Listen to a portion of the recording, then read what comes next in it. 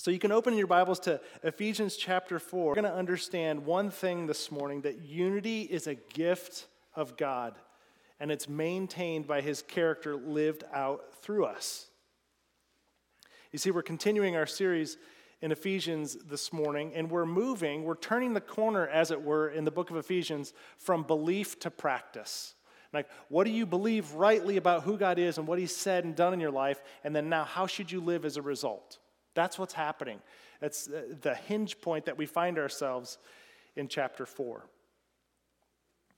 So before we really dive into all this, turn to your neighbor for a moment and maybe ask this question or talk about elements are present in disunity.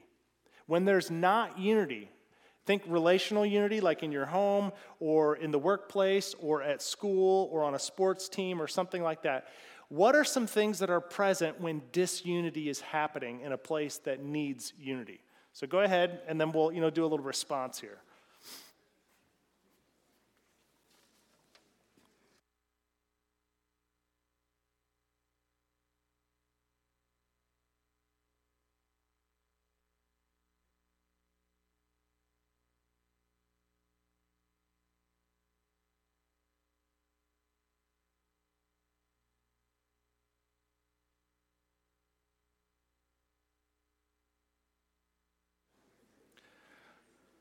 All right, does everybody have their answers?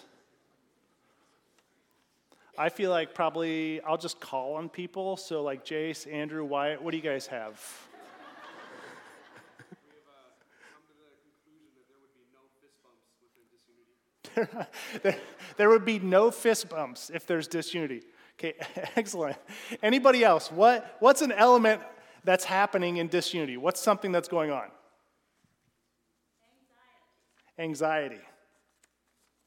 Anybody else?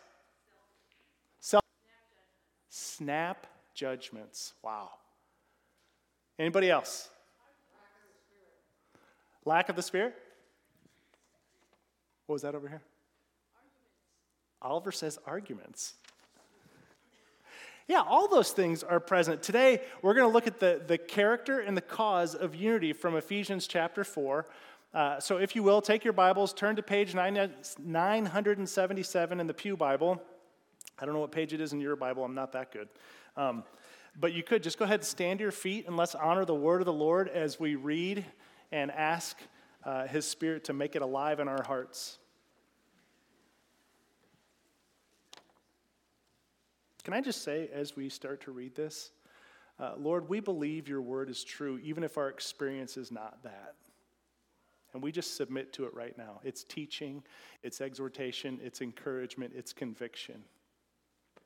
I, therefore, a prisoner for the Lord, urge you to walk in a manner worthy of the calling to which you have been called, with all humility and gentleness, with patience, bearing with one another in love, eager to maintain the unity of the Spirit in the bond of peace.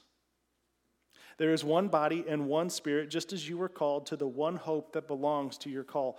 One Lord, one faith, one baptism, one Father of all, who is over all and through all and in all. Have a seat. So the character of unity is where we're headed first. We don't walk worthy, as Paul's talking about here, so that God will love us. We walk worthy because he does. Now think about this. Paul has just spent 3 chapters building a foundation of no merit.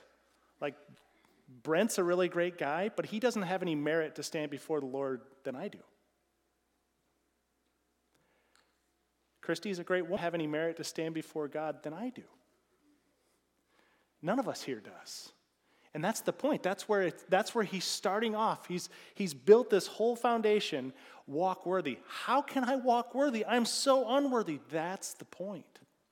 It's Christ's sacrifice. It's meant to make you go, I know how lousy I am. And I need the sacrificial life, death, and resurrection of Jesus Christ on my behalf. It's meant to make you look toward him. I've actually looked at it this way, the shift from doctrine, like what you believe, to the idea of practice. Picture somebody carrying 2 5-gallon buckets, right? And there are camps here where people place so much emphasis on doctrine that there's almost zero on practice, and they're jerks in talking about what they believe. We've all been around those people. I've been one of those people. Okay? That bucket would be 5 gallons full of water on one side and one on the other, right? You're going to walk with a kink in your back. It's going to be difficult. But what Paul is setting up here is this understanding that your doctrine, your right belief, actually balances your practice. What you believe about what God has said matters. How you live out what God has said matters. The two are not exclusive. You can't say, let's only do practice. Let's be a church that's only about action. No, you got to have right action, because action matters.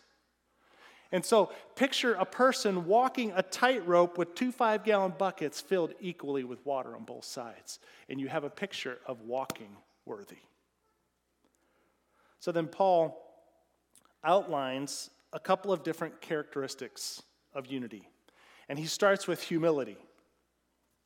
It's interesting because in antiquity, in ancient times, humility actually was never a positive trait. And maybe I just ask you this question. Have things really changed? Have things really changed so that when we think of somebody who's humble, we actually have a good opinion of them? See, all of us in this room, we do. Because Jesus Christ has taken that adjective, humble, and he has redeemed it. In the Roman world, the Greco-Roman world, when the time of this letter was written, the idea of humble or humility was actually an insult. It was a weakness in character. It wasn't to be displayed. It was actually something that was expressly avoided. And so when Jesus comes on the scene and he talks about being humble and lives humbly before their people, many are going, what is he doing? Doesn't make sense. It's an upside-down kingdom. See, in classical Greek, it would have been portrayed as a derogatory term, like a low-minded, dumb servility. That's somebody who's humble, somebody who just does what they're told. They're just a yes man. And Jesus comes along, he redeems it, and then you read things like in Mark 10:45 that the Son of Man came to serve, right? And to give his life as a ransom for many, not to be served. He had every right to call for it, but he didn't. And then you read Philippians 2:1-10. If you have any encouragement from being united with Christ, if any comfort from his love, if any fellowship with the Spirit, if any tenderness and compassion, make my joy complete by being like-minded. And then he launches into the best hymn of the church, of Jesus. So Jesus is all about humility. And Paul's saying, you want a worthy walk that's going to produce unity, it has to start with humility. And you'll notice in the text it actually says humility and gentleness, and they're kind of paired together. Gentleness is this idea of strength under control. It's like the athlete who's poised to make a move, and all of his strength and all of his training is right on the edge, and then the moment comes and presents itself, and boom, he's right into action at the right time, in the right way, functioning perfect moment. That's strength under control. And we think gentleness, some of your Bibles probably have it translated as meekness, and we think of like a little quiet church mouse, not really doing anything. No, God's called us to be people who are poised for action with right strength, executed at the right time in the right way. In fact, Jesus again exemplifies this in Matthew 11, where he says that he is gentle and lowly. He's gentle. He's poised with strength, acting at the right time. It's his very nature. And then we're going to talk about patience. I love this description of patience from the early church father John Chrysostom. In the mid to late 300s, he said this: patience is the spirit that has the power to take revenge, but never does. Have you ever been in a position where there have been no fist bumps? And things have been very difficult, right? Have you ever been in a position where there's been so much strife and you had the upper hand? And you could totally play it. I mean, you could really punish a person for their stupidity or for their foolishness or for their absent-mindedness or for whatever. But you chose not to. And they did something to you that was of great harm. So that it makes you even like doubly more verified. You could do it. And you choose not to. You see, the spirit that has the power to take revenge but never does. Jesus sets the example yet again with Peter. In Peter, he has somebody who he pours his life out to for 3 years and deals with his very flamboyant outbursts and all this stuff. But he does this for 3 years, right? And then on the eve of his trial and crucifixion, all this stuff, he tells Peter hey, you're going to betray me. Peter's like, nah, bro, I'm with you to death. A few minutes later. And then here it goes. And he betrays him. Now think about that for just a minute. Think about what that must have been like for Jesus when he sees Peter and he looks across and he sees Peter warming himself by this charcoal fire, and then Peter's denying and speaking about Jesus as though he doesn't even know him. And Jesus, having the upper hand, days later on the beach when Peter is coming in from fishing, builds a charcoal fire. So Peter already must be thinking, what's he doing? And he invites him in. And he meets him where he's at. And he displays patience. He had the upper hand. He could have played it. He could have flatlined Peter. But he doesn't. That's the character of unity. 2 Peter 3, verses 9 and 15 say this: "The Lord is not slow to fulfill his promise, as some count slowness, but is patient toward you, not wishing that any should perish, but that all should reach repentance." And then verse 15, "And count the patience of our Lord as salvation, just as our Paul also wrote to you according to the wisdom given him." So here's Peter saying, this is what I've learned, that I deserved much worse, and I got much better. So even in this, we're starting to see, as Paul's talking through Ephesians 4, and he's helping people to understand what's the character that leads to unity. You got to remember how Jesus has treated you. Right? Romans 2:4, Paul says the same thing when he talks about this idea of hey, look, it's the patience of the Lord that leads you to repentance. You're like, but you don't know what I've done, Doug. I don't need to. You don't know how evil I've been in my thoughts. You don't know what I've done behind closed doors. You know what I've done. It doesn't matter. It's foolishness. It's nonsense that you can't be forgiven and restored by Jesus Christ. There is no sin so large that his patience cannot overcome the gap. There just isn't. And that is what makes for unity.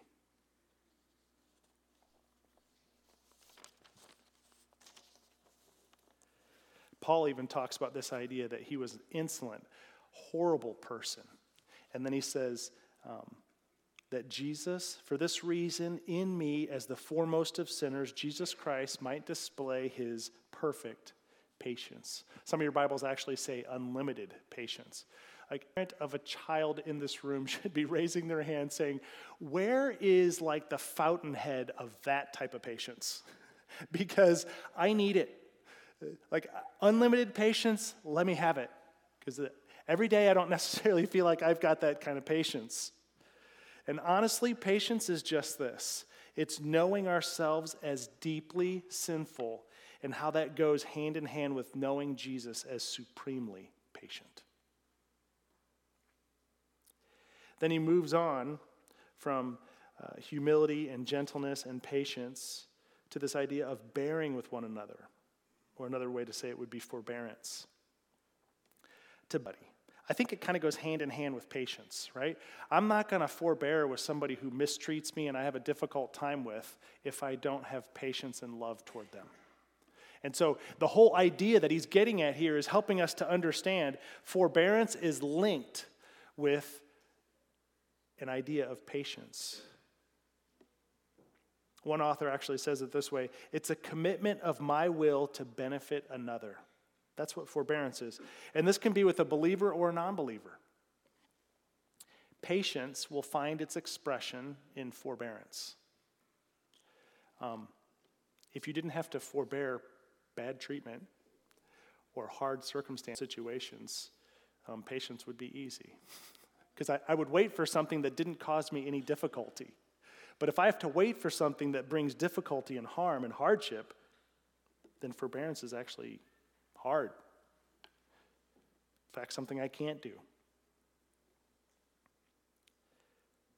So those are the character pieces of unity. And really, you could look at the idea of patience and gentleness and meekness and forbearance, and you could say they all sit under this umbrella of love. Brady did a great job talking about this last week, helping us to grasp this idea that the fullest expression of life abiding in Jesus will be in a life of love toward other people. And these character traits that Paul is talking about here in Ephesians 4 are exactly that. They're love made tangible. Then in verse 3, we move to this idea of this wonderful gift of unity. Paul says, eager to maintain the unity of the Spirit in the bond of peace. So let me just say this, that I don't have to manufacture, create, or somehow dream up unity. It's actually a gift that is given to me by the sacrifice of Jesus, mediated to me by the Spirit. Handed this idea of unity, my goal is to maintain it. My goal is to keep it up. My goal is to keep it living, to nurture it. And Paul has just gotten done saying, look, if you lack humility and gentleness and meekness and forbearance and all these different things, you're going to have a really difficult time understanding the unity that has been gifted to you. But he says, you got to be eager to maintain it. That term eager actually means spare no effort. Think in your minds right now. Can I come up with a situation either with my spouse or with my kids or with a friend from school or a coworker in which there is disunity? And am I eager? Am I sparing no effort to maintain unity? Am I?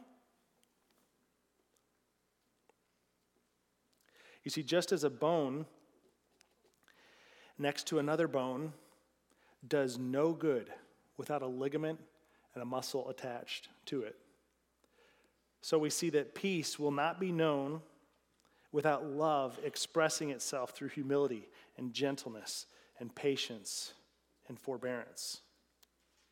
And you may be wondering, why in the world is Paul so adamant here? Why is he hammering home this idea after Walkworthy? I want you to really think about humility and gentleness. And then he dives in a third time. He's like, I want you to be eager. And if you're the person reading this letter, you're wondering, well, why in the world is he so adamant? Because he's getting ready to talk about gifts in the church. He's getting ready to talk about that every person who comes to faith in Jesus Christ is given at least one spiritual gift that is not for them, but it's for the building up of the church. And so Paul's saying, look, if this whole edifice is to be honoring to God, if we're to be a people of God that displays his love in the world, then you have to understand how unity is maintained. Skate right past it. And you each have a gift. Matt's going to be talking about that next week. The point is not which gift you have. It's that you have a gift and that you put it into practice. It's that you have a gift that says, hey, am I somebody who is an encourager? Yeah. Then you should be encouraging someone in the body of Christ today. To not put it into practice is to ignore the call that you're told to walk in, like Paul has just said.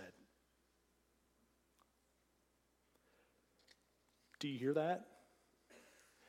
We need you.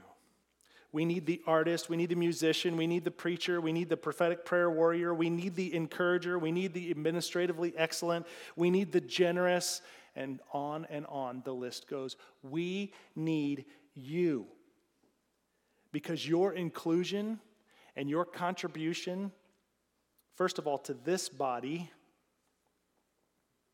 forms a more accurate picture of Christ, a more well-rounded picture of Christ to the watching world. And by extension, then our church does the same to a larger nation. So you're like, well, I'm not one of those people who's real public. Maybe my gift is administration. Awesome. There's plenty of ways, even within the church body, that can be used. Well, maybe my gift is music. Awesome. We need worshipers. And not just on Sunday mornings.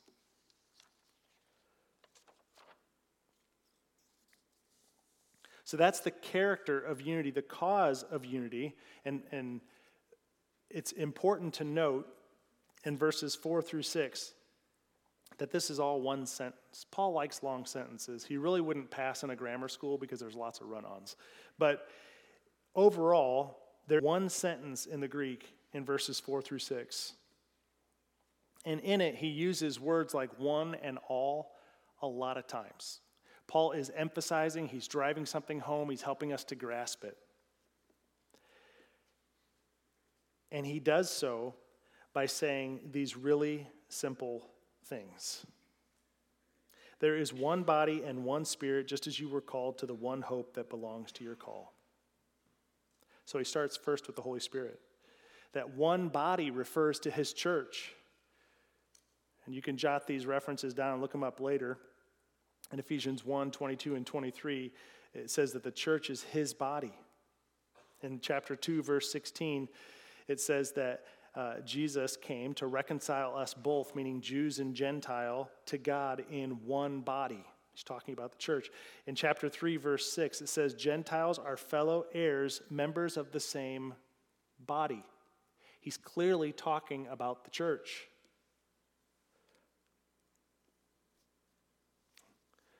1 Corinthians 12, Romans 12.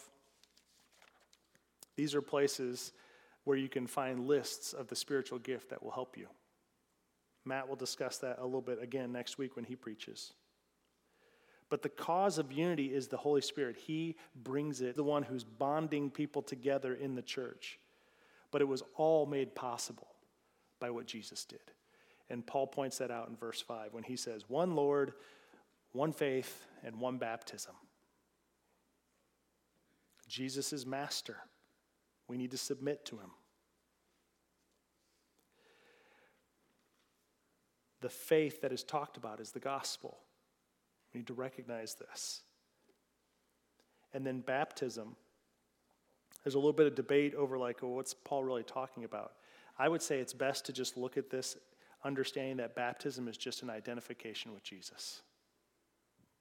So are you someone here this morning who, I don't know, I'm just not good enough yet to get baptized, and you haven't done that? You haven't pulled that trigger? There it is. One Lord, one faith, one baptism. Get that process rolling. Get baptized. Understand that you are part of the body. It's for your good. It's for your flourishing. It's for the good of the church. And then it says in verse 6, one God and Father of all, who is over all and through all and in all. The picture there is just this idea that most often in Scripture, and even when we talk about it, when we talk about the Trinity, we always say Father, Son, and Spirit. And from cause to effect. Paul flips that in these verses where he's like, nope, Spirit, Son, and Father. He's arguing from effect to cause. And he's doing so that we understand that God had this plan all along, that overall, this is what he's after. He's after unity in his church.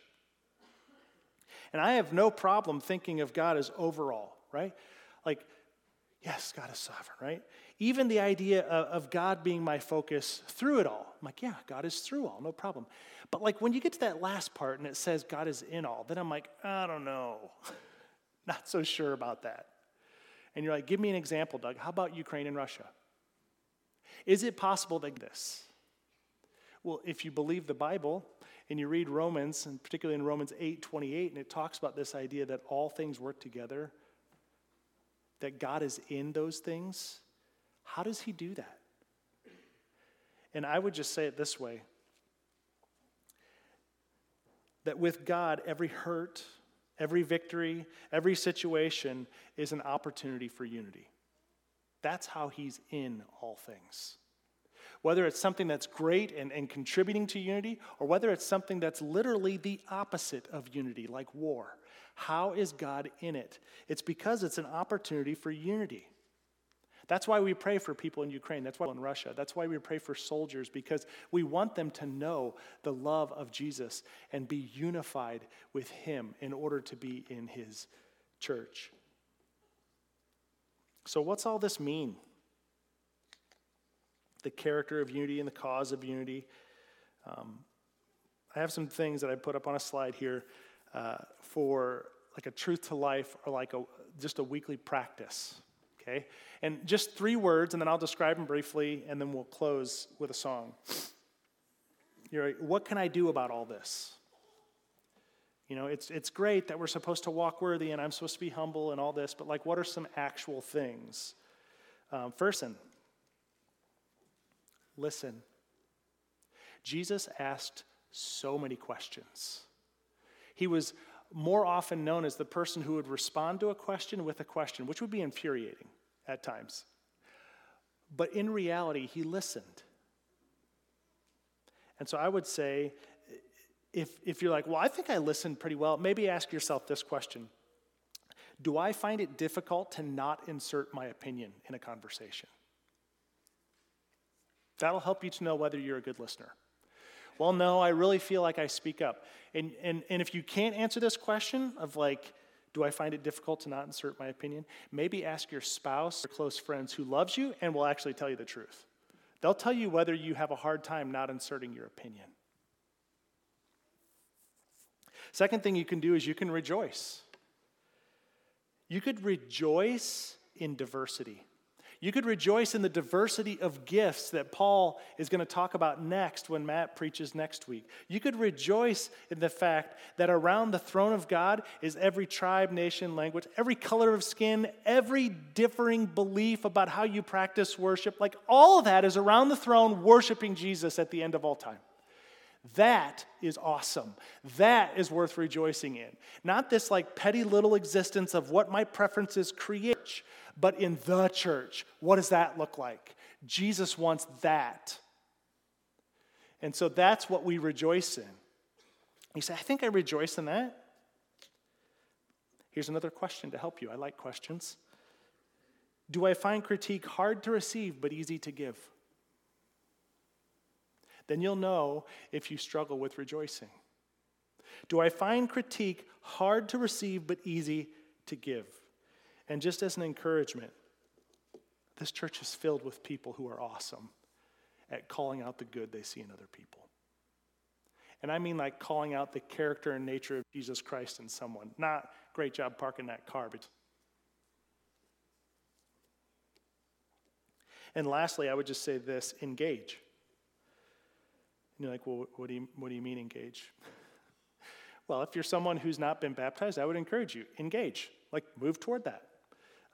If you're someone who is not involved in a life group, or if you're not using your gifts to help bless the larger body, if you're a gifted teacher and you're not helping in teaching Sunday school, ask the Lord, is that something you want me to be doing right now? Another question to help you if you're wondering, do I engage well? You could ask this, is there a reason I am waiting and not? Because sometimes we hold back because of the fear of what may happen when we take a step of faith. And so I would say that can sometimes hold us back from getting engaged in what God is calling us to.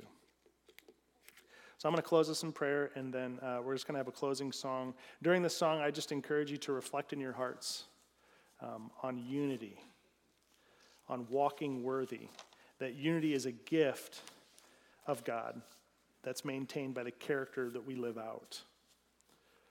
So go ahead, Jay, you guys can come up. Father, thank you so much for your mercy for how you live and move and act among us, bringing gift, not something we produce. Help us to maintain it in humility. In your name we pray, Jesus. Amen.